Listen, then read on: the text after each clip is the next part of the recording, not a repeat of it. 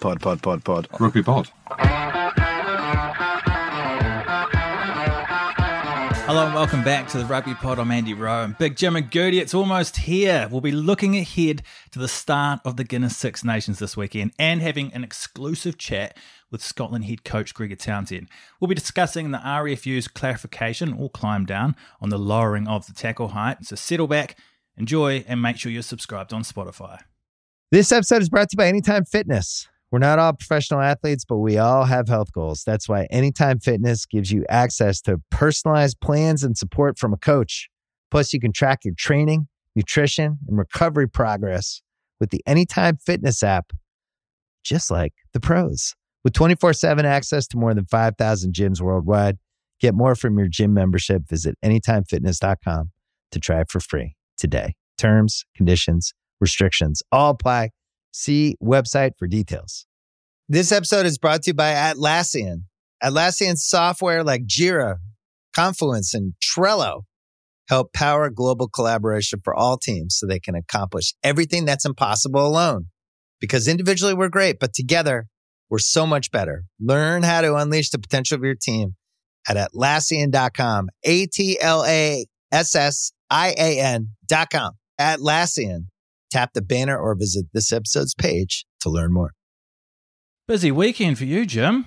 Yeah, it has been a busy weekend. In a good way, though. In a good way. I was down interviewing Jasper Wiese last week. Lovely bloke. We'll get on to that. Some people might disagree. And I'm sure that's a talking point from the weekend. But I found him very engaging. Lovely bloke. And then it was the big weekend of Doddy Aid. As we know, these things go. There's a lot of charity things that come to us and that we get involved in. The Hambo Foundation, the My Name's Doddy Foundation. Goody does stuff for the police in recent years, and there's a number of things that we get asked to do, right? And we all know that the My Name's Doddy Foundation and the Doddy Aid stuff, producer Rob set up a rugby pod league that's nearly hit £5,000. It's a great thing to be a part of, but for me it can be quite overwhelming, you know, when you're getting pulled pillar to post. But I turned up to a couple of events on Friday, one at Edinburgh Accies to do a Dodcast, get it? Podcast, but Dodcast, with Jill Douglas and Andy Nicol. So the old guard, old school, and Rob Wainwright. And then we had an evening event on a lovely boat called the Fingal, not Finger, Fingal, in Edinburgh, which finished quite late, about 1:30, 2 in the morning. Marco Massotti, big shout out to him, the South Sea Sharks owner, and the coaches turned up to that. Brilliant event. Catherine Granger was sat next to her. She knew me. No, she didn't.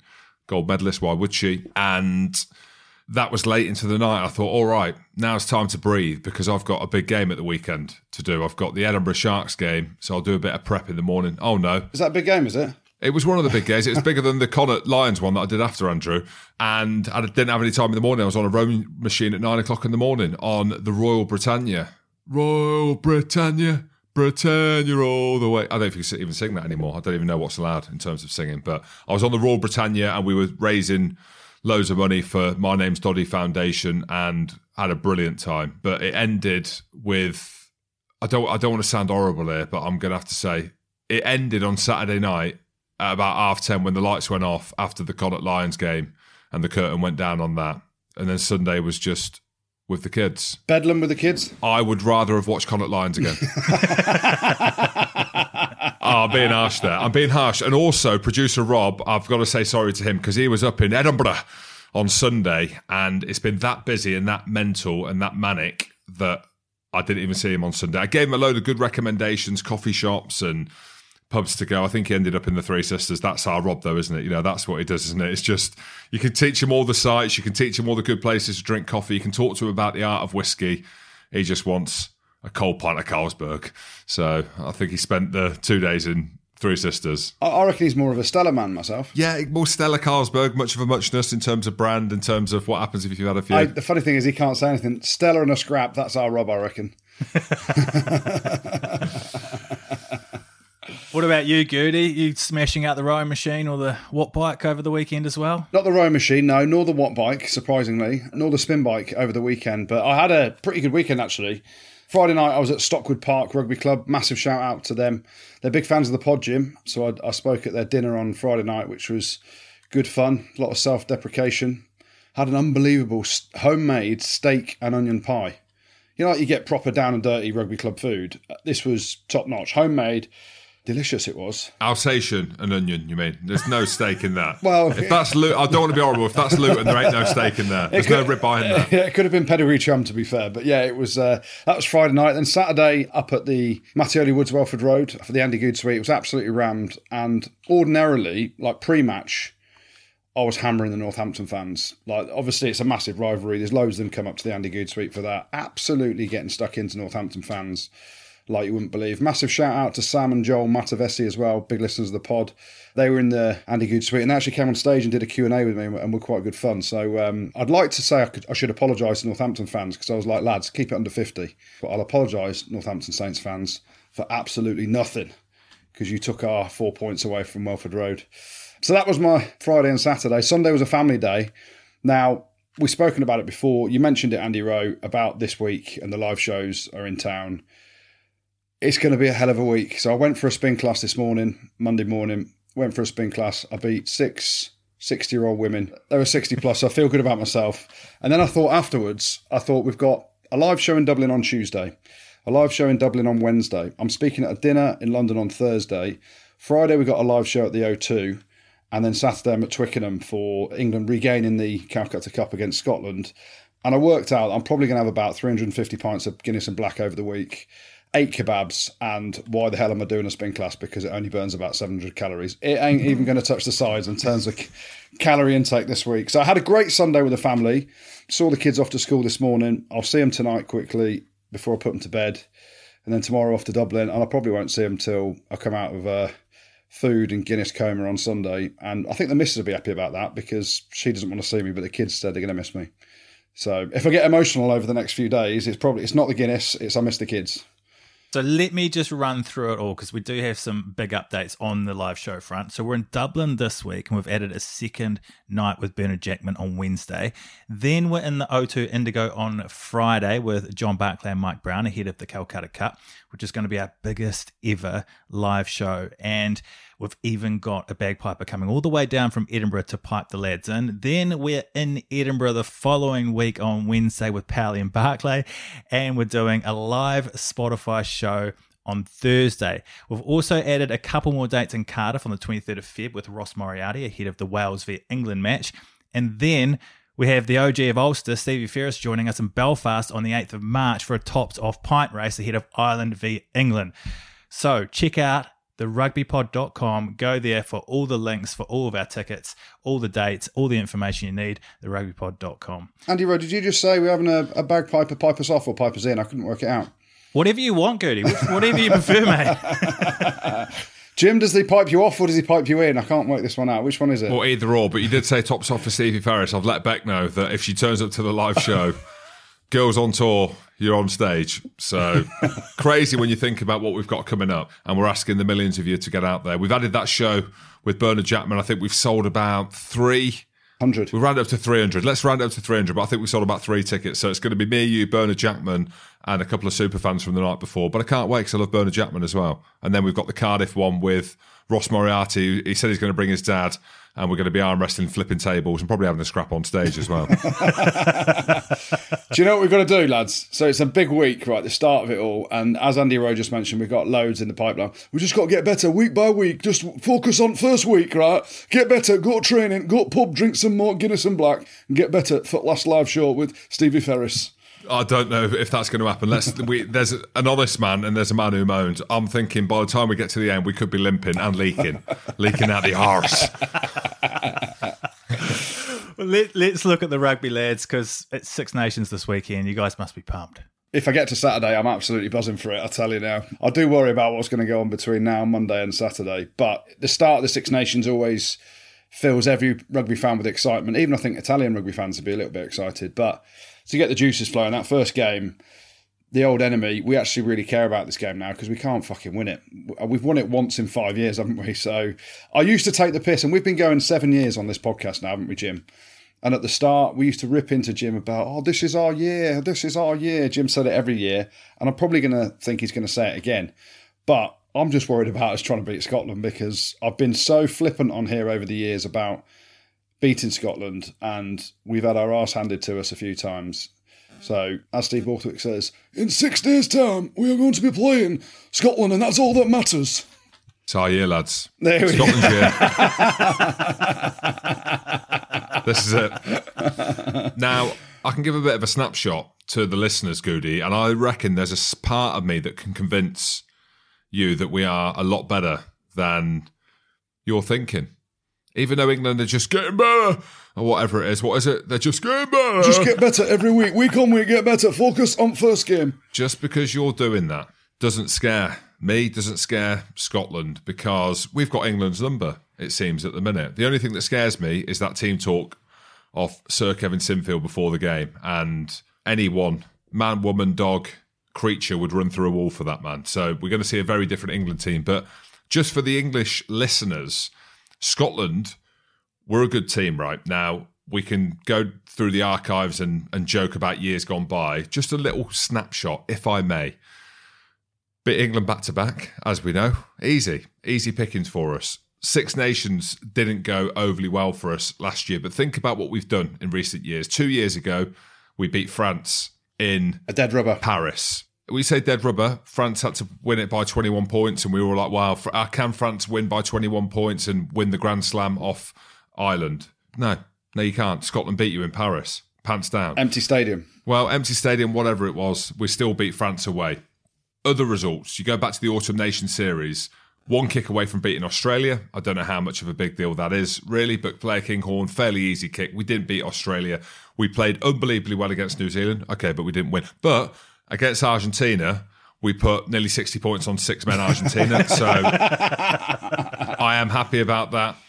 If we look at the two teams, the form of Glasgow and Edinburgh. So Glasgow got a new coach, Franco Smith, madman apparently.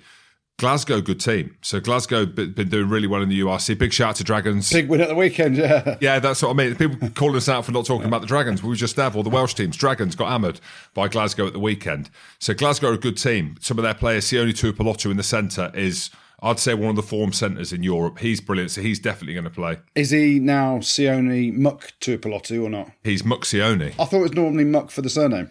No, but they go like, as in Scux is like Sean Maitland, and they go like Oos and all these things. So like Muxione sounds much more Hebridean. Okay. So he's in. Glasgow going really well. Edinburgh, right? You go back 2 weeks ago, beat Saracens at home. I know what happened after, but they physically dominated Saracens. They also physically dominated Saracens at Saracens' place. They also beat Saracens the year before in the cup that no one cares about, which is the Challenge Cup. We're a good team. Like, we've got some good players, but we are missing our star player, Darcy Graham. Yeah, true. Yeah, Darcy Graham's missing. Duhan van der Merwe, he hasn't played in a couple of weeks because he's been getting married in South Africa. Fit then. Is he raring to go, though, with the travel? I'm putting an excuse in already. Hoggy, touch and go. He's not been playing. Is he going to be fit to go? Hamish Watson played at the weekend. I don't know if he'll start. Has he got enough in the tank for Gregor Townsend to start him? Luke Crosby's been unbelievable wearing the number 7 jersey and was class against Saracens as well. Pierre Schumann at Luced has been one of the form Luceds, I would say, in the world. We are struggling a little bit at hooker, and we don't really have a tight end. But we've got WP now, but he's about 46. But nonetheless, he's a great scrummager and he's a good bloke. But Xander Fagerson's been injured as well. So I wanted just to give the English listeners a snapshot of where we are. Gregor and Finn are best mates now, and it's our year, lads. So hold on a minute. I'm just trying to work out that dissection with an open dirty cloth then of Scottish rugby. I can't work out whether you're bullish and thinking that Scotland are going to be great, but you've just got a load of excuses in there as well. Which one is it? Well, that's what we do. And there's always a but, isn't there? There's always a but. Hoggy's struggling for fitness. Mentioned Darcy Graham, he is our best player. Scrum half and tight head. They're the issues where I'm wondering whether or not we've got enough talent coming through. But nonetheless, very excited for the game at the weekend because it is, for many people around the world, the biggest game on the calendar. And I'm going to ask you one other question on it, Jim, and I generally mean this at the minute. The state of Scottish rugby and the state of English rugby and how England finished the autumn, obviously there's going to be a massive uplift, you hope, with Sir Kevin Sinfield, Steve Borthwick, Nick Evans coming in. I'm going to say it out here. Scotland are favourites, mate. It's coming down to Twickenham. You boys are favourites. You've retained it 4 out the last 5 years. Can you handle that pressure as favourites? Yeah, you know what? We've won it that much that it doesn't really matter. It does. It's not massively. Not massively. It's one of them things. It's like at some point it's got to go back, hasn't it? So here's the excuses.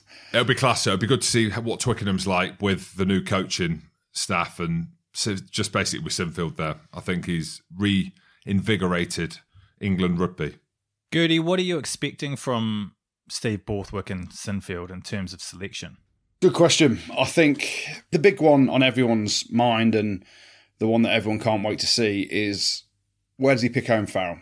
Does he start at 10 or is he going to go with Marcus Smith at 10 and Owen Farrell at inside centre? Now, personally for me, I'd start Owen Farrell at 10. That axis of 9, 10, 12 is going to be really interesting, and it's actually going to have a massive impact on how England play. They'd have worked on some serious fundamentals, as Steve Borthwick did at Leicester. So you can always count on, with Kevin Sinfield, a strong defensive line. I don't think that we're going to play too much from in our own half. It's going to be about winning this game. And Steve Borthwick's focus is purely, it's not on performance. It's not on necessarily, going from end to end and chucking the ball around everywhere. He just wants to get a W, right? So that's all he's talked about in his first 4 or 5 weeks as coach. Now, I think we'll go probably Dan Cole maybe to start at tight head prop, which will be to some people a bit of a surprise. But all he cares about is set piece, kicking, driving mauls, and then you can tag on the attack after that. So when it comes down to it, I think he'll go, if Jamie George is fit, Jamie George at hooker, Dan Cole and Ellis Genge as the front row. Second row's probably pick themselves in Maro Itoje and Johnny Hill. I think Johnny Hill's actually been playing really well for Sale. He was awful for England at times during the autumn, but he's been playing really well for Sale. So I think those two pick themselves. Back row's it really interesting. Don Brandt's come back from injury and played really well. Sam Simmons is in the mix as well at 8. Who does he play at 7? Personally, you've got Jack Willis and Ben Earl. I think he'll go Ben Earl at 7. And then I've got a feeling he'll go Ollie Chesham at 6 because he likes him from his Leicester days. He's hard, he's uncompromising. That gives him another line-out option. And then you can have one of the other explosive players, so probably Jack Willis off the bench to come on. The scrum half's really interesting as well. Does he go Ben Youngs? Why has he got Ben Youngs in the squad if he's not going to start him? I think he'll probably go Ben Youngs and have Van Portfleet off the bench. And then it's the whole decision around 10. Centre's really interesting. Personally, I'd go Farrell at 10. Then it will probably be Manu and Ollie Lawrence in the centres. But then does he go Marcus Smith and Owen Farrell? So many questions. He doesn't do that. I don't think he does, but then Nick Evans has changed his tune, hasn't he? He's like, yeah, I can see it working together. After he told you that he didn't see the 10-12 axis working. Yeah, I think Farrell at 10. He's our captain now. He's the ultimate leader and all this stuff. Ultimate competitor. He's got off his ban. I think we see him at 10 in his best position. And then, we might see Ollie Hassel-Collins on the wing, which would be really exciting. Max Malins deserves a shot on the other wing.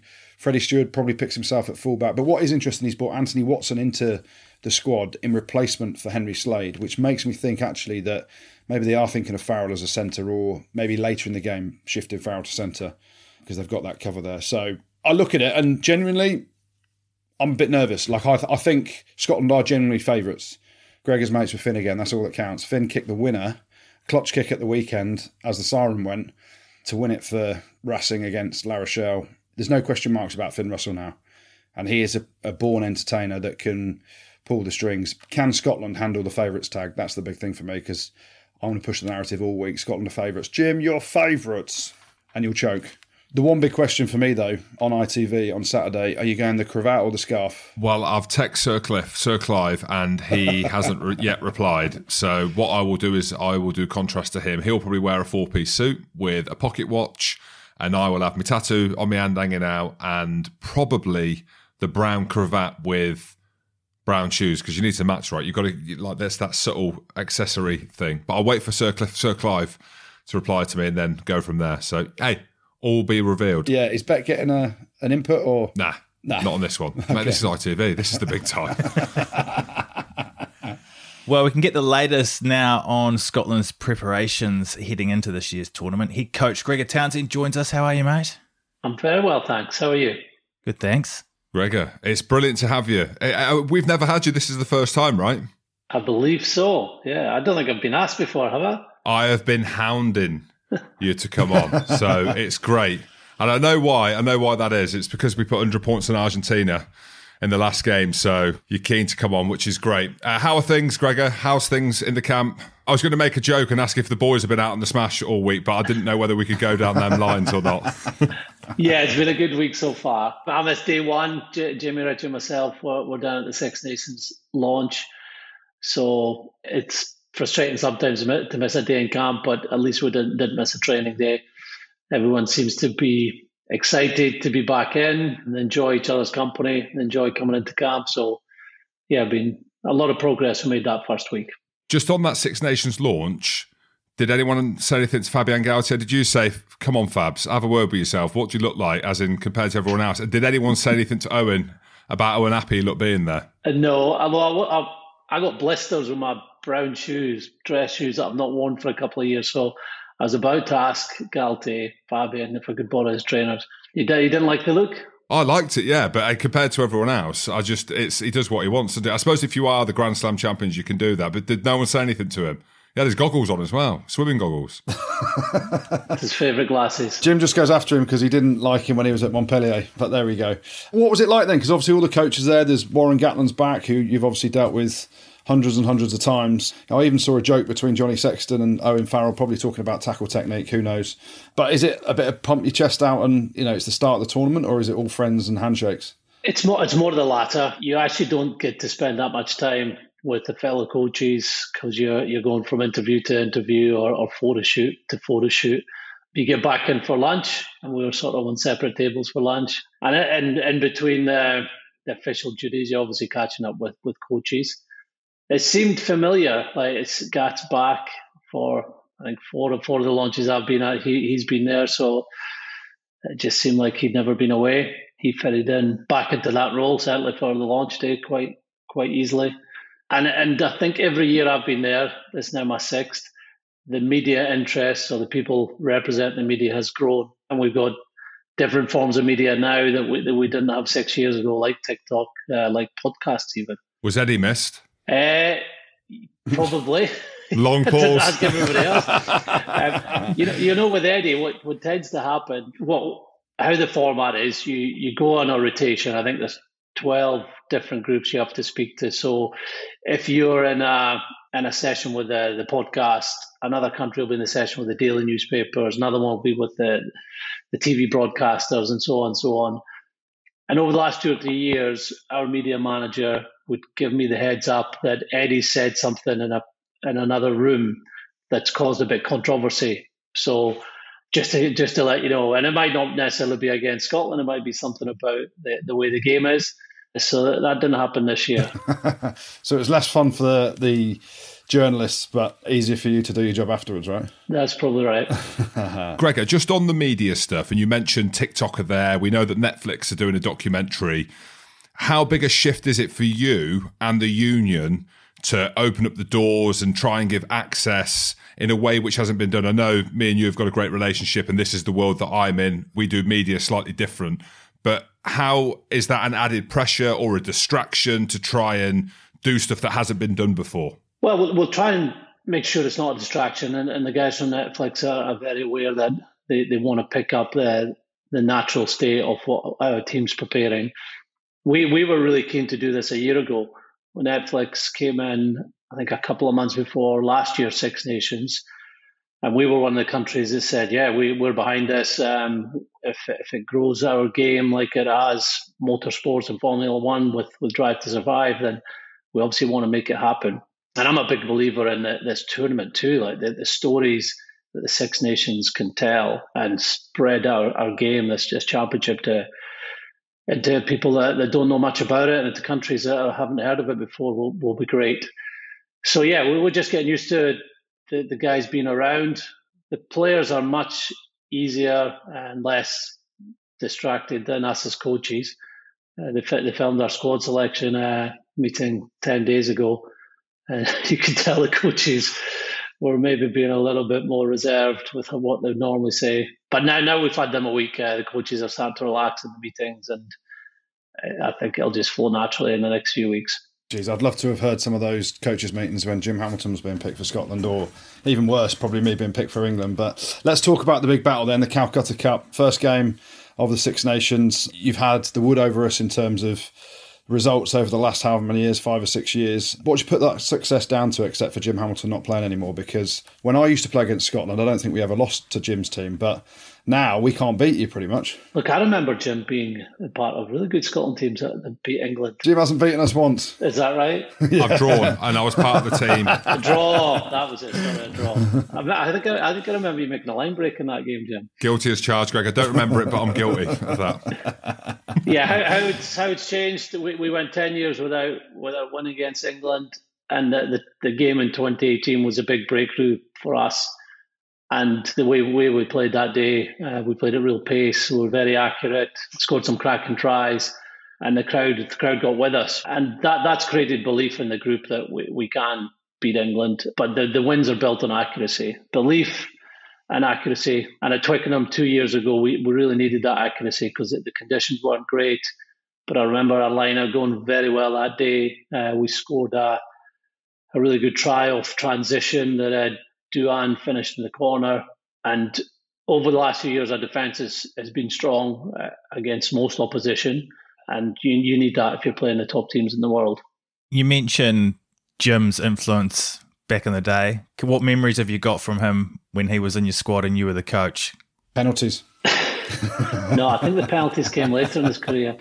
My memories of Jim, there was always this Jim's reputation coming from Gloucester, big personality, but he actually was really loved by the coaches. Maybe Jim doesn't realise that, but he's always talked positively by Andy Robinson and other coaches. You were in a really competitive group back then. I remember that World Cup in 2011, the 4 second rows that we had on the squad that campaign were outstanding. One of them being Captain Al Kellick. There was Nathan Hines, a line, Richie Gray, a line, and you, Jim. So it was a strong group. But he probably didn't spend that much time with me as attack coach back then. He was stuck in the mauling and the scrum sessions. That's one of the big things, isn't it? So you look at the game now and you look at the game when Jim played, and you're attack coach. I'm looking at front fives handling the ball now. Jim could never catch and pass like these forwards can now. How have you upskilled them so well, and did Jim retire at the right time for that ability to shine through for other players? I'll let Jim answer the second one. Yeah, I think that's been the biggest change. I remember 20 years ago, the New Zealanders used to talk about the difference between their players and the players from the North was the handling ability of the front five. And they were probably right, but we didn't see the relevance back then. But now when you look at props, tipping the ball on, carrying, passing off either hand, disguising passing as well. I love the second row, plays at Leinster, Maloney. He's got a brilliant pullback pass, but he can read the defence and make the right pass there. That is now the expectation of front five, props and second rows in particular. And they've got to do all the other stuff they normally do, which is scrum, hit lots of rucks, learn complicated line out, maul and tackle. So it's a really demanding job now for the front five. It is. I can answer the second part of that question, that I helped bring a player that I think is one of the leading players in this position in the world, and that's Grant Gilchrist. The game at the weekend against Saracens, Greg, again, you'll be seeing things very different to me. I'm watching it very superficially. When you watch that game against Saracens, and it was the precursor Edinburgh versus Saracens, naturally because of the Scotland-England influence, but a lot of the players from both teams will potentially feature in that Calcutta Cup game. Just talking up some of our players, everything's around Maro Itoje, everything's around Ben Earl, but just to name two, Grant Gilchrist and Luke Crosby in that game physically, these players don't probably get the plaudits that some of the more famous guys around rugby get. Would that be right in saying? Maybe they sound like the plaudits within our selection chats and with their teammates at Edinburgh.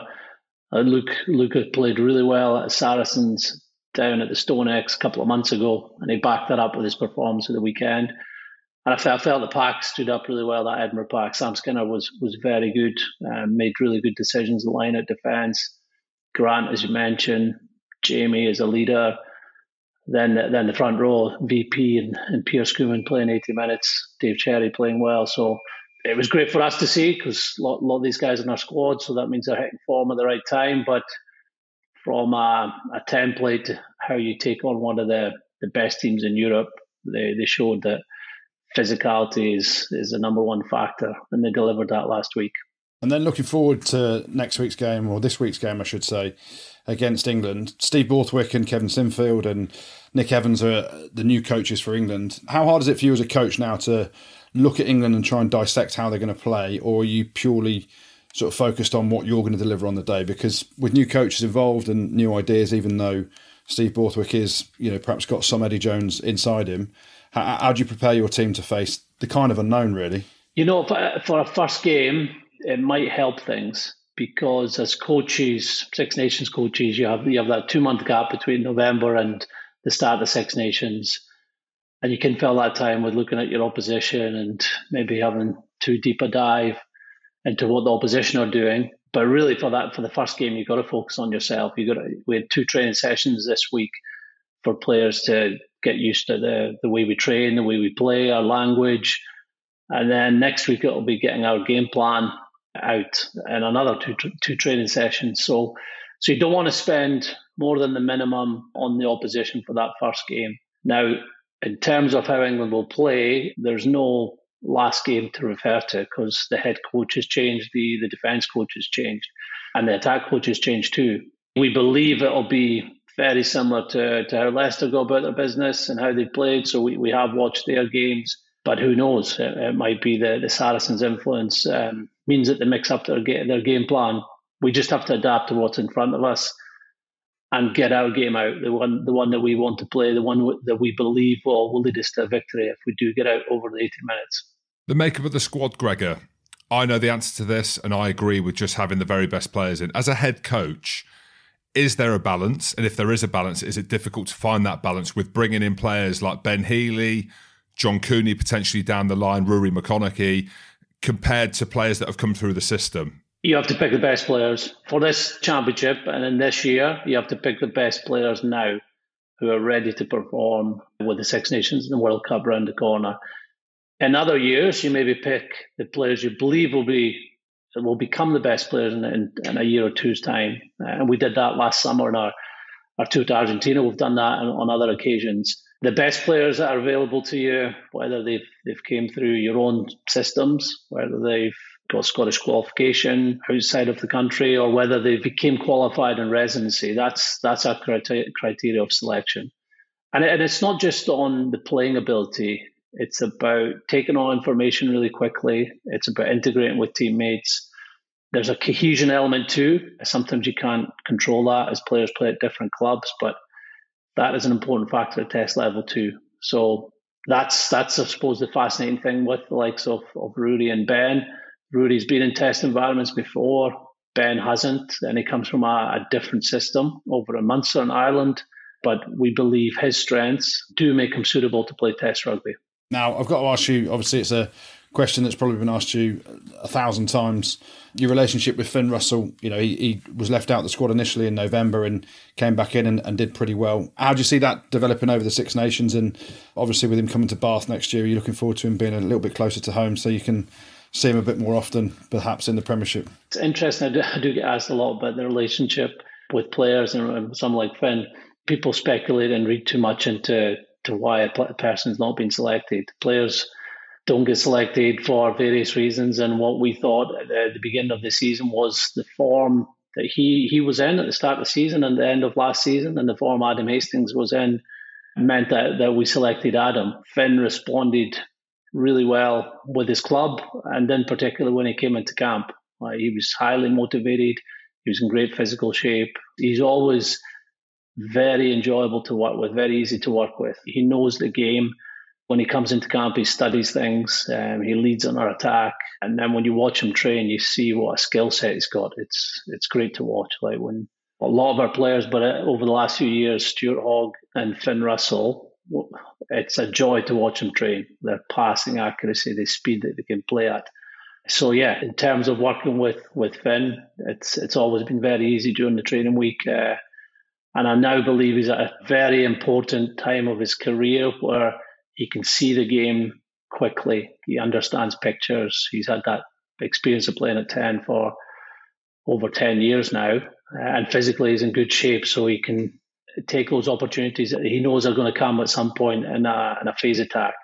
And I felt the Argentina game was the best he's played for Scotland. maybe in his career, but certainly for a year or two. He had, I think, 4 line breaks or 4 try assists in that game. He helped to create tries as well as making breaks himself. His kicking was accurate, and he was really competitive. So we are obviously hoping that continues right throughout the Six Nations. Regarding Bath, I think we're excited, I suppose, about the combinations that he can and the cohesion he can build with other Bath players. We had 3 Bath players in our squad this week. Josh Bayliss was back row, be playing number 8 the last few weeks for Bath. You got Cam Redpath at 12 and Rooney McConaughey as a winger. So having 4 players in that squad will help our cohesion. Without going back, but just because we've got you now, Gregor, and again, we've got a large listenership from Scotland, how difficult was it shouldering all that? Walking down the street as Gregor Townsend, Scotland coach, would be tough at times anyway. But I suppose it's like the Ronaldo situation at Man United on a much bigger scale. But similar to when I got dropped, I imagine the manager's getting hounded. Why is Jim not playing? Why is Jim not playing? Greg, you dealt with that very well, and you don't need to go into the details around it. It's actually worked out because we saw the best of Finn. But as a manager, making them big decisions, and we've seen Gats with the Lions drop the likes of O'Driscoll and fall like, well, he didn't fall on his sword. It ended up being a good decision. How difficult is it as a manager in a place like Scotland where you've got a player like Finn Soho Profo, you've got a player like Stuart Hogg who's captain, and you're making them really big decisions and having to deal with that as you're walking around Edinburgh and Glasgow? You know that's your job to make what you believe is the right decision for the team to improve, to get the best out of individuals as well. And it doesn't always work out. A lot of your decisions are based on giving people opportunities. That's what selection is. And when you deny someone an opportunity, when they're not selected, it can go one of 2 ways. So I was obviously really pleased with how Finn played for Racing, and then with us, I was really pleased with how Stuart reacted and performed when he was no longer captain. But it sometimes doesn't work out that way. So it's part of the decisions you have to make, and you have to think about them for a while to make sure it's the right decision. What would you deem a success for the Six Nations? You've obviously got your eye on the big prize of winning it. Have you got one eye on the World Cup, or is it purely focused in Steve Borthwick's mind? It's just the next game, because all he's focusing on is Scotland. He's been counting down the days since he got the job. Are you someone that looks at both sort of the smaller, closer picture and the further away? Probably less so now. We spent time after November tests going out to France, looking at our training venues, finalising our warm-up fixtures. So a lot of that World Cup preparation has been taken care of. We do have time again after the Six Nations to put more thought into get closer to selecting a squad for that period. It's an exciting year. That's all we know, and we know that our World Cup performance or chances will be given a big boost if we play well in the Six Nations over those 5 games. If we have a real positive Six Nations. In terms of success, you're going to get the cliched answer I'm sure you were looking for, which is playing to our potential, playing to that level of consistency over the 5 games with the belief that we can beat anybody we come up against. We've shown that over the last year, 2 years, 3 years. And the tough thing is just making sure we put our game in place. With the tournament, momentum is key. So going well in our first game or our first 2 weeks are going to be really important if we're going to have a successful season. Jamie Ritchie as captain, Gregor, a lot of people agree that again, not that it matters what anyone else thinks, but a lot of people are on side with Jamie Ritchie. What's he like as a captain within the group? He's very comfortable in that role. He's very comfortable in his own skin. He's actually looks like he's enjoying the media side of it, which is probably a bonus. The November tests were good for him. He was just coming back to full fitness. He got to play 4 games. He got to know what it's like with the demands pre-game and post-game for a captain, and he took it in his stride. Launch on Monday. He's very calm during that day. He's a leader like Stuart was, that wants other players to lead as well. So our leadership group, our off-field leadership group, he'll lean on them a lot to make sure that the environment, our connection is carrying on. And then the on-field leaders, those guys in charge of our attack or defence, he'll make sure that they are doing a lot of the talking in huddles and team meetings. So yeah, he's someone that doesn't mind other people talking. What are the talking points after every single game, the main talking points is around the referees. As we go into the Six Nations and we go into the World Cup, and that talking point has become more prevalent, not just in the media, but now coaches putting stuff online around referees, Rassi Erasmus, for example.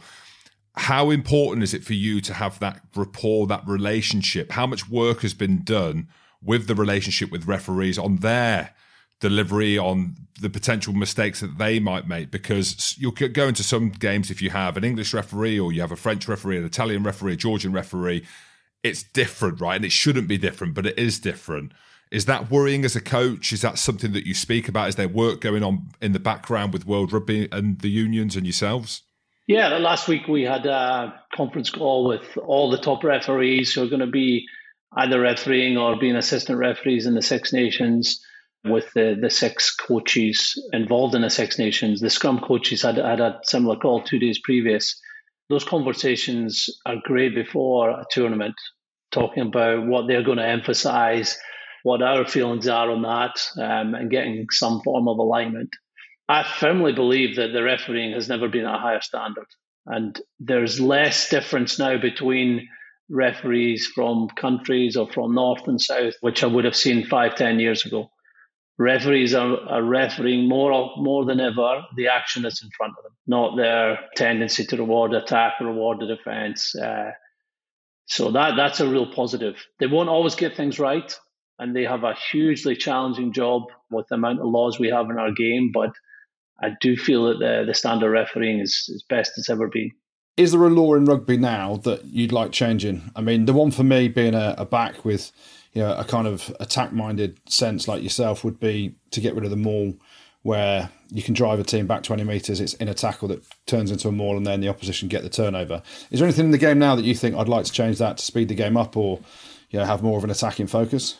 Yeah, I would like to take the jackal away. Oh. I feel that it's part of the game where you can get injuries. Sander Fagerson 2 months ago did his hamstring trying to jackal. Jamie Ritchie missed 6 months doing the same thing a year ago in the England fixture.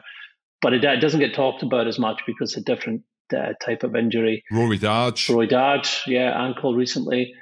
And it was actually Jim Telfer had said this to me a couple of years ago. You should stop being allowed to play the ball with the hands in the ruck. You're not allowed to do it from an attacking point of view, so why allow it to be a defensive point of view? And my immediate thought was, well, the attack's just going to get the ball all the time. He said, no, you can bring back counter-rucking. Amen. And that has actually been a trend we've seen over the last 18 months because teams, they've been worried about giving away penalties for jackling when the referees are looking if the tackler is rolled away. So counter-rucking has came back in the game. That often means that you're going to put more defenders into that ruck, which will open up more space. And there's obviously other ways to win back the ball. You can see now people ripping in the tackle, being accurate with their decisions, so you may get a collision in the tackle, the ball's lost. So yeah, that would be the one thing I'd change. I would also go back and put marking off a restart in the 22. I don't know if you remember, Jim, Andy, there. You used to be able to mark a kick-off in your 22. I don't know why they changed it, because then teams just became boring and kicked in the 22 off every restart. So it would stop teams just kicking aimlessly into the 22 if you could mark it. So there's two for you. Well, thank you very much for coming on the show, Gregor, and best of luck for the tournament. I know that our listeners would have really enjoyed listening to you as well, mate. Thank you, guys. Pleasure. I'd like to say good luck, but I'll say good luck from round 2. Sorry, mate. That's all I can add. Gregor, I'll see you on Friday night before. I think I'm coming in to give a pre-match speech to the team and just rally them up just before they go into the Coliseum of Twickenham. So I'm inviting myself Friday. I thought it was match day. Oh, is it match day? Yeah, I'm busy. I'm doing media then. Friday'll be fine. Yeah, I'll do that then. Okay, all right, I'll be there. Awesome, Gregor. Good luck, mate. Thank you, guys. Good luck, Gregor. Fully behind you. This episode is brought to you by Jiffy Lube. Cars can be a big investment, so it's important to take care of them. I once got a car that I started out with 25,000 miles on. I got it to over 200,000 miles because I took care of it. You know how you take care of a car? You take care of the maintenance, the oil, the brakes, all that stuff. And if you don't, you can have a car just completely fall apart. When your car needs maintenance, head to Jiffy Lube. They provide automotive excellence at speed. Get your oil change, brakes checked, tons of other multi-care services. It's all done by expertly trained technicians who actually care about taking care of you and your car. Jiffy Lube, car more.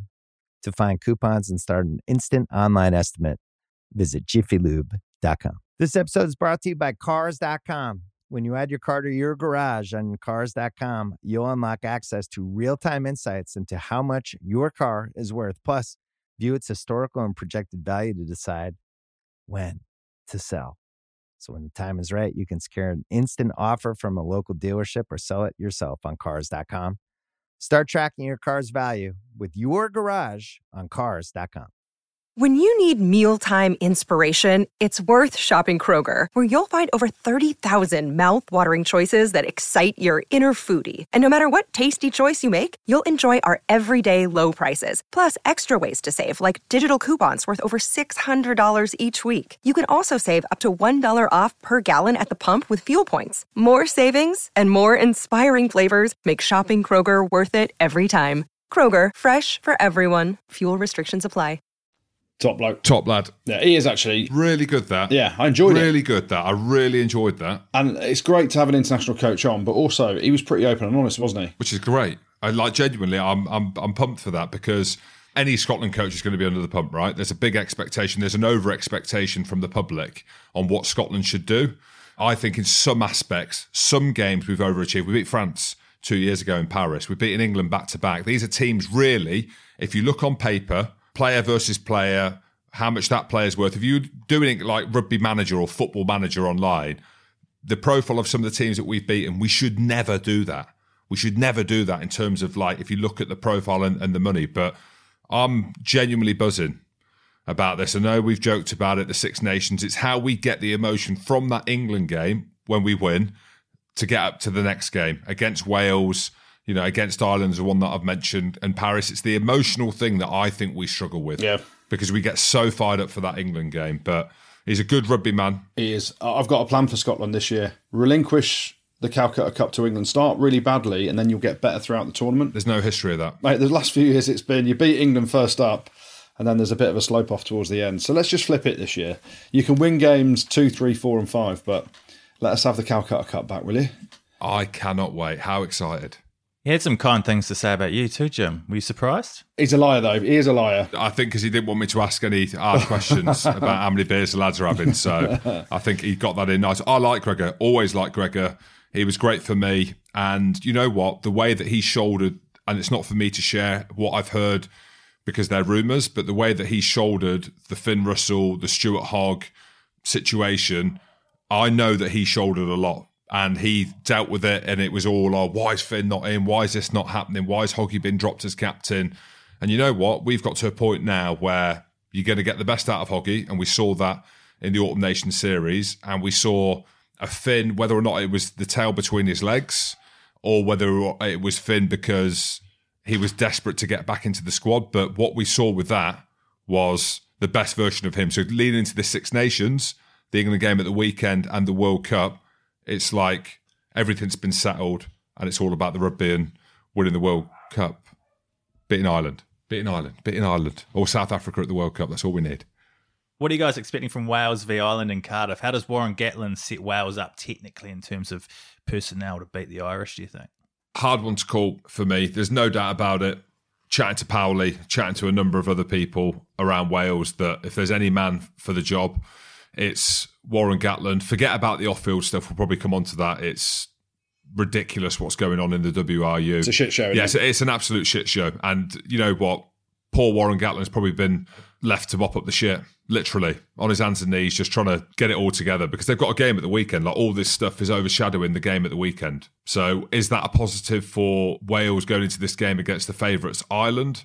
We're talking about one of the favourites for the World Cup now in Ireland. There, talking of pressure, I've put the pressure on Ireland. There you go. Favourites for the World Cup.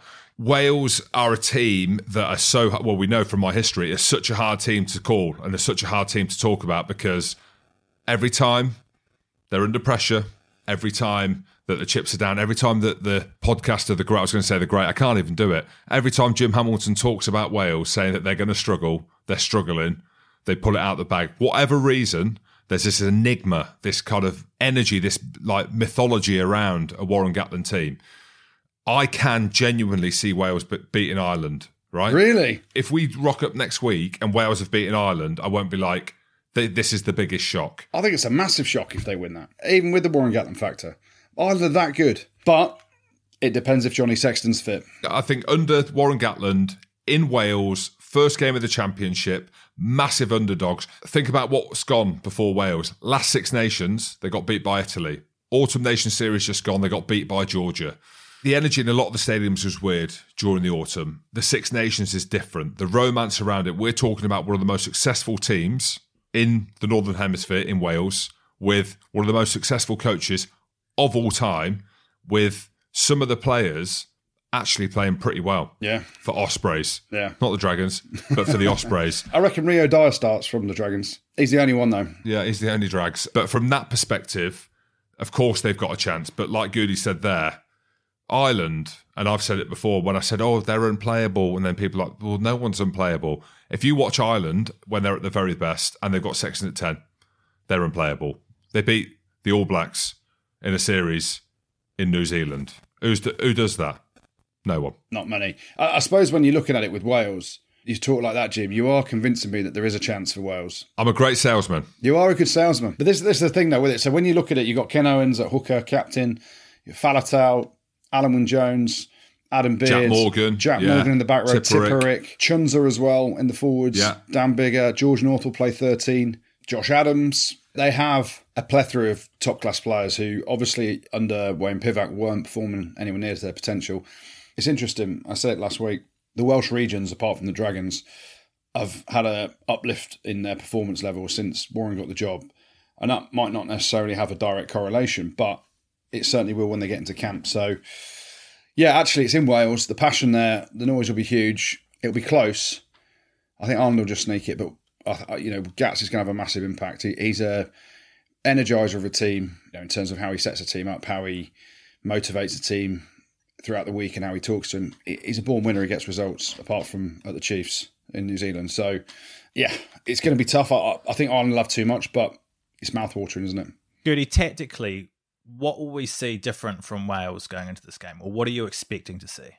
Well, it's interesting, isn't it? Because Warren Gatland, as Wales head coach, the way they played was called Warren Ball, wasn't it? In terms of winning the power gain line, having a Jamie Roberts at the middle, having a Faletau around the corner. And it was just hard, abrasive rugby, solid kicking platform. And then when the numbers were down in defence, then they'd open it up a bit. But I just think Alex King, they'll try and play a bit differently. Obviously, Kingy's the attack coach. I think with a new coach, you go back to basics. So Warren goes back to what he knows. We've seen how the Lions were set up for their games when he was head coach there. They're not just going to come out the blocks and chuck it around, but they'll have the fundamentals again of a Warren Gatland coach team. So Bigger at 10 is the man that controls it. He can play in a way. And what I love about Dan Bigger, when he was at Saints, he knew when to chuck it wide, knew when to play that exciting brand that those Saints boys like to play, but also he has got game management and game control up there with the best of them in the world. And when Rio Dyer's in space, he'll feed him and have that excitement. But I think it will be, to start off for Six Nations, building something under Gats that will go back to Gats' strengths. A big, powerful game with a lot of line speed and defence, and just trying to win that physical confrontation. So time will tell. But Ireland are coming with an all-court game. They can play tight, they can play hard, they can drive line-outs, they can win the set-piece battle, they can win the kicking battle if Sexton's playing. We know they can all handle 1 to 15 and put on layer of attack to shorten up defences and find space. The ball skills across that whole group of players makes them so hard to play against and defend against. So, mouthwatering in terms of Gats' Warren Ball defensive structures up against an Ireland all-court game. But a lot of it hinges on Johnny Sexton, as we've always said with Ireland, and hopefully he's fit. And a lot of the Irish players are in form as well. You look at Andrew Porter, I think Ronan Kelleher is out injured, but Dan Sheehan, how good's he been? Yeah, ridiculous. As well. James Ryan, whatever second row they want to go with. Caelan Doris, my old Doris, has been on fire. Van der Fleer. Well, there you go. Like we can go around the houses with all of them. Ty Byrne as well. Gavin Coombs, he's been carving up for Munster. Do you reckon he starts at 8? Don't know. What, on Doris at 6 or Ty Byrne in the second row? Well, this is what I mean. Actually, you think about it, right? If we go through this team, Jameson Gibson Park, if Sexton's fit. Ringrose has been carving up. Jamie Osborne at 12. Aki. I reckon he goes with Aki, but Well, Aki's not been playing for Connor. Like, I know maybe that's a good thing, but the quality they've got is just ridiculous. And they're in form as well. Like, they're form players in Europe and in the URC. So what you're saying, Jim, is that they're going to pump Wales? Why are you being horrible, Jim? I'm never going to say that again. I ain't going to say that because every time I write Wales off, maybe I should write them off. And this could be their pre-match. What do you mean Alan Wynne-Jones looks like he's in slow? I'm not saying he looks like he's in slow motion. Refuse to say that. I think Ireland win, but I think it's going to be harder than you think. We'll come on to the pint predictor in a second, but do you guys want to quickly run through your 1 to 6 where you think everyone's going to finish in this year's Six Nations? Should we do it at the same time so there's no convincing each other? Because I'm earning so much respect from you now, Goody, that I feel like I can convince you. Okay, we'll see where we go with this. Only question for me before we start, where does Scotland play Italy? At home. Oh, okay. That's made my mind up. Why are you asking? That's made my mind up. Why are you asking? For six. You horrible man. All right, come on then. All right, who's finishing 6th in this year's tournament? Italy. Who's finishing 5th? Scotland. Wales. Who's finishing 4th? Wales. Scotland. Who's finishing 3rd? England. France. What? You are blind by English loyalty. You finished 5th last year, Goody. Just remember that. We play France at home. France play Ireland away. All right. Okay. So I reckon France lose those two. Who is finishing 2nd? England. France. And who's winning this year's tournament? Ireland. Grand Slam with Ireland. a Grand Slam. There we go. We agree, James. Yeah. Imagine that last game on St. Paddy's Day, or St. Paddy's weekend in Dublin, Ireland versus England. It genuinely could be a Grand Slam decider. Oh, could you imagine that? I don't know why I'm getting excited. I'm Scottish, but... Like the last game of the Six Nations for Scotland could be the wooden spoon decider. What a weekend that would be. Let's not think about that. Let's just get this first week out the way with, eh? Who do you think is going to be the breakthrough player or the MVP for this tournament? Who do you think is going to be the player on everyone's lips by the end of this tournament? I think breakthrough player, I reckon if Luke Crosby gets a run for Scotland, people are going to see actually how good he is. I think he's banging form for Scotland, awesome for Edinburgh, and big future. So I'm going to go him. I don't want to go quickly on him, but we are going quickly because I want to get straight to my MVP, and I think it'll be Caoimhe Doris. I think his time is now. He's already doing it. It's not going to be a surprise if he is MVP. He, for me, and having commentated on him recently, watching him more and more, listening to the great Brian O'Driscoll talk about him, he's got everything. The most all-round player, well, one of the most all-round players in the world. And I think that little bit more aggression, and I say based on watching clips of Ardie Surveyor, I don't know if you've heard him, all mic'd up, he's like, yeah! When he's carrying the ball. Caoimhe Doris, you do a bit of that, mate, and you're going to be MVP. But I reckon he's going to light up the Guinness Six Nations this year. And on that point, though, you talk about Ardie Surveyor, and we'll get to my thoughts on it in a minute.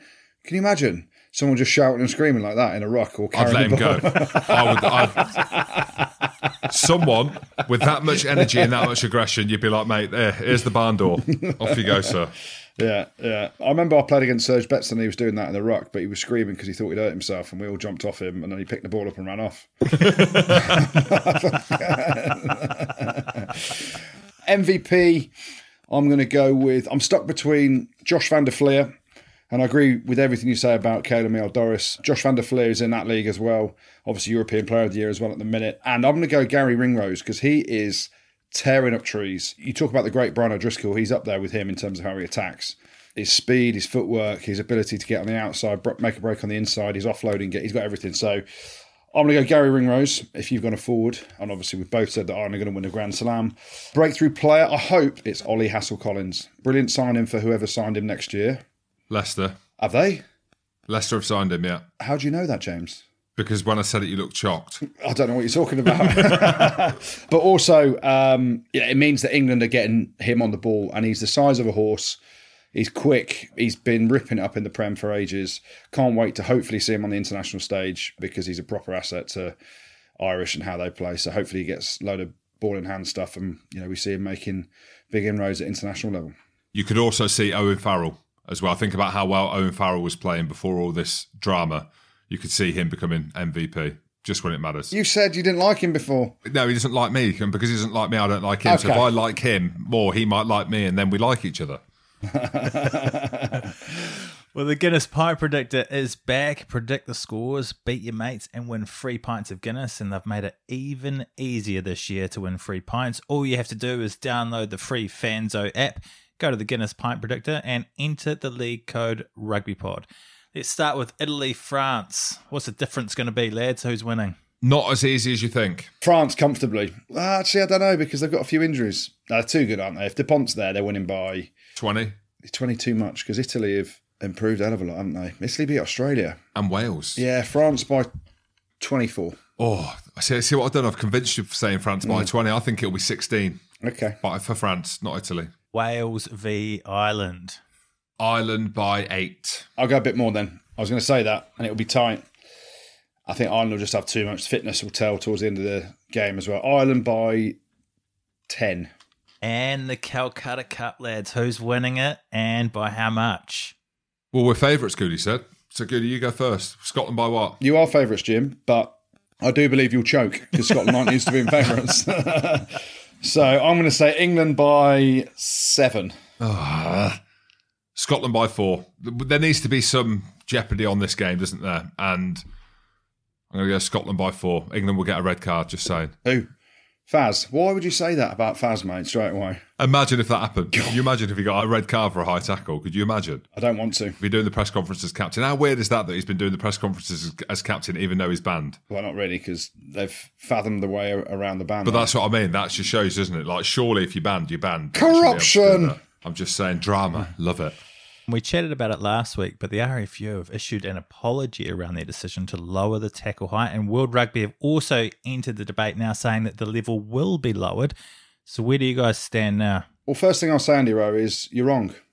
You said that they issued an apology around their decision to lower the tackle height. They didn't say, sorry, we've made this decision. They said, sorry, you're all angry with our decision. Politicians don't say sorry. Did I say politicians? Did I say that?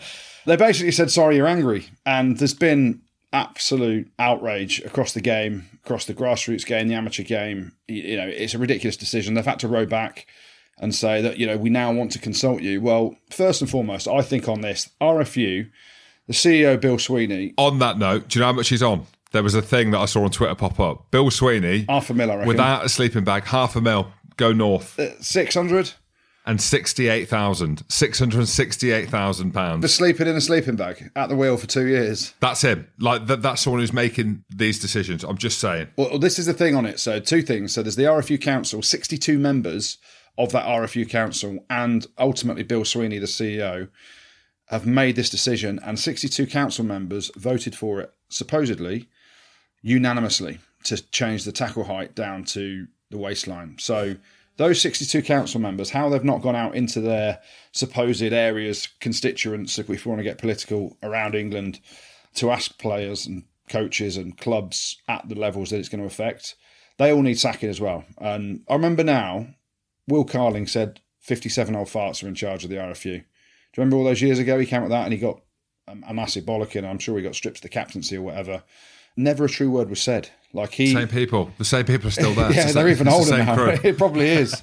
So the RFU Council, to me, are a joke. Bill Sweeney, I believe his position has now been made untenable. If you haven't got the support of the majority of people, which are the rugby clubs around the country that you're representing, then how's your job even tenable now? So not only has he presided over 2 clubs going bust, you know, the whole issue with Eddie Jones and when he should have got rid of him. Fair play to Maratoji as well, coming out and saying, I think we needed a change. He's the only one, probably because he's got like millions in the bank, that he can do it. And he knows he's always getting picked. But Bill's just gone from one disaster to another. And they'll row back, and I think common sense will prevail. World Rugby have said it will be lowered, but it should have come from World Rugby saying we are going to lower it to the armpit or the nipples or somewhere that's completely normal in this realm of changing the game while trying to keep it as constant as possible for what we love. The fact that it's done bit by bit, different unions doing, it just shows rugby is in a complete mess. And then you throw in all the issues in Wales, all the issues in France, what's gone on in Italy. The game at the minute at the top level is a shambles. Gertie, can I just be clear? You're saying that Bill Sweeney should resign? I think so, yeah. Yeah, I do. The clubs don't support any decision that him or the council's made. So how's he staying in the job? As CEO, you have to take responsibility for it. This is one of the biggest threats to rugby since anyone can even think about the game. People are saying they're going to drop out of rugby left, right and centre. Meanwhile, he's trying to say, let's get everyone back playing. Well, he's kind of ruined that. And he talks about integrity and building a connection. If he's living by his own words when he's talking about integrity and building connections with the fans and the clubs again, well, he's just pushed everyone further and further away, so he's got to go. It's interesting now seeing some of the experts come out, and you saw on BT Wayne Barnes and Ross Tucker speaking as well. What were your thoughts on that, guys? Well, Ross Tucker speaks very well. I was having a Twitter debate with him, which is probably not a good thing to do when you're as uneducated as me and you struggle to find what punctuation when a full stop goes in after a sentence. But, and he'd had 5 points. Exactly. But very, very smart guy. And look, this is one of these things, right? In this conversation, I've got an opinion on it. A lot of mine is emotion-led, being on the front line, good mates with players that are still doing it, coaches professionally that are still coaching it. So you need experts and you need people that are not involved in that circle, and you need people that are looking at the data, and they have been historically. He's been looking into it apparently for the last 5, 6, 7, 8 years. The interesting thing about Ross Tucker on Rugby Tonight, I mean, there's no Barnesy, loved the bloke. It was a completely pointless discussion with him. It just, nothing came of it at all. The problem with that is Barnesy's employed by the RFU, isn't he? So how can he say anything against what they've done? Pointless input, and it's never pointless from Barnesy, but on such a big thing, and the fact that it was condensed because there's only an hour of Rugby Tonight and they need to get through a load of things. Ross Tucker's a really smart guy, delivers really well, really engaging, significantly smarter than me when it comes to talking about this stuff, and he's definitely the right person to talk about it and to help deliver it and to help make changes, no doubt about it. But the interview on Rugby Tonight, that just showed that they're nowhere near deep into this enough to look at the research. It was like stuff that's coming out of France, stuff that they're hearing in New Zealand, the fact that some of these studies that they haven't all been completed, or France haven't opened up all the books and all the information. Well, you're making a radical change on kind of ifs and buts, really. What we know is something needs to change. The tackle height's going to come down. The sternum seems about right. And what I didn't like about Ross Tucker, one, it feels like he's belittling myself and other people who are trying to have this debate by being a wordsman. I was going to call him a swordsman. He probably is as well. He's interacting on Twitter, and I'm not in my comfort zone there at all. Love to have a chat with him. He can be a little bit belittling sometimes. That's how I feel. But I think that was just a pointless conversation, and it felt like something needed to be done, something needed to be said. Let's get Ross Tucker on. But I think there's going to be a bit of peel back, and the fact that we'll go to sternum, and I think we're not going to see it around waist height for grassroots either because of the pushback that we've had. Let's finish things off then with the good, the bad and the ugly. Yes, let's. We're going to start off with Saints, and it's nearly an apology to the Saints fans that were in the Andy Goose Week at the weekend, but I ain't apologising for nothing. They won at Welford Road. Big performance, 19 points to 18. They deserved to win. James Rahm was outstanding at fullback. Should have been sent off after 2 minutes, but I don't think Wayne Barnes wanted to give a red card after about 2 or 3 minutes, so he only gave him a yellow. But great win for Saints. They fully deserve that. They have the bragging rights of the East Midlands today. Let's talk Saracens, Jim. Got to get one of my old clubs in the good. 2 reasons. We'll start off with an absolute stalwart of the club. Jackson Ray played his 300th game for Saracens on Saturday. So massive shout out to him. He gets to mention the good. But also, Francois Hugard and the Lambo. You talked about Beck earlier looking at blokes with their tops off. Well, I still remember when what were you driving? Box lasher expression. He was driving a Lambo and Beck just looked at him and then looked at you and then just kept looking back at him. But anyway, Francois Hugard and his Lambo, they're down at Sarries. He made his debut in the Premiership for them at the weekend and scored the winning try right at the death as well. So massive shout out to Francois Hugard. Let's move over to the URC then. The Scarlets had a big win. I say big, a very good win at home against the Bulls. They've certainly turned a corner, the Scarlets, so a massive win for them. Sticking in the URC, Ulster backed up last weekend's winner-takes-all clash with Sale with a dismantling of the Stormers. I know John Dobson came out and said they had a load of injuries. He's never seen anything like it, but ever since you questioned Dwayne Vermeulen, Jim, he has been absolutely dominating yet again. There you go. You're welcome, Ulster and URC. Definitely. Leinster's under-15s continued the province's unbeaten run by beating Cardiff 38 points to 14. Cardiff went fairly fully loaded with a lot of big names. Leinster literally had the under-15s out and still won very comfortably. So it just shows the power of Leinster rugby, Irish rugby, and that treadmill of rugby players that they just keep springing out left, right and centre. So massive shout out to them. We're going to go down to Connacht. Jack Carty, that's where you go and go and do it. Yeah, Jack Carty scored a fair few points again for Connacht at the weekend to take him past Eric Elwood as Connacht's highest ever point scorer. So big shout out to him. Also a shout out to Caelan Blade, who scored a hat-trick for Connacht in their win over the Lions. He's the third Connacht player in a row to score a hat-trick after my holiday friend, Finlay Beelum, shout out to him, scored a hat-trick the other week when they beat the Lions. So well done the Connacht boys. Caelan Blade, very good. Big debate whether or not he should be in the Ireland squad ahead of Colin Murray. I'm just asking, I'm not saying, I'm asking. But you say it, Jim. Okay, all right. He should be in the Ireland squad. Very good player. There we go. What else was good? All the home teams in the top 14 won, including Perpignan, who beat second place Stade Francais. So a big shout out to them. But also a shout out to the magic man, Finn Russell. He nailed a clutch kick with a buzzer going just as he was about to kick it, actually, to win it for Racing against La Rochelle. But the good this week goes to Michael Dykes, who scored a hat-trick on his Premiership debut for London Irish. They had a big win against Harlequins. They dominated from minute one, but to get a hat-trick on your Premiership debut, Michael Dykes, that's why you get the good this week. The bad, a few bits of bad to get through. Let's start off with Zebra. So near, yet so far for them at the weekend. They were 24-14 up against the Ospreys with about 15 minutes to go, and unfortunately lost that one 28 points to 24. So that's played 17, lost 17 this season. So yeah, Zebra get a mention, the bad. So let's go to the Dragons then. They get their weekly mention because we get a complaint. We don't talk enough about some of the Welsh teams. Well, we do, because the Dragons get talked about every week, as Jim said earlier in the show. This time they lost at home to Glasgow, 42 points to 28. Where's Dean? It's his fault. It's all his fault. It's not Dean's fault, mate. He's gone now. Well, it must be, but that's what I mean. It must have been all his fault, this. Yeah, definitely. The Stormers get a mention in the bad this week. They had their trousers pulled down in Belfast, and Dobbo mentioned they had a load of injuries, which is true, but you're still going to get a mention. And talking about South African teams, only one of them won this weekend. The Sharks beat Edinburgh. #always. That's because they didn't go for the extra points against Saracens last week. But the South African teams, the Bulls lost, the Lions lost, the Stormers lost. The Sharks won. You did that game, didn't you, Jim? Yeah, very good. They were unbelievably physical and desperate defence. Afalele Fassi got MOM. He was brilliant. And the Venter boys in the back row as well. And Grobler in the second row. Mate, Afalele Fassi made about 4 try-saving tackles, didn't he? There you go. They were very good, very physical, very impressed. They are my South African team. Dobbo, I'm really sorry. That's my old team, mate.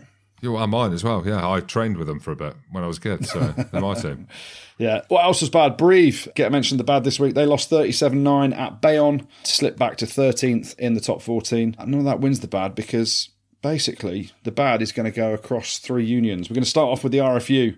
Sorry, you're angry. Not sorry, we're sorry for being sorry and making a sorry decision. They basically just said, sorry, you're angry. Sorry, it's your fault. Like, you're angry, you need to sort it out. We're sorry that you're feeling that way. Exactly. It's your fault. There we go. So I mentioned the bad, the 62 council members and Bill, who has to go, basically, is just a shambles. Sticking with the unions, Bernard Laporte and the FFR get a mention as well on the bad.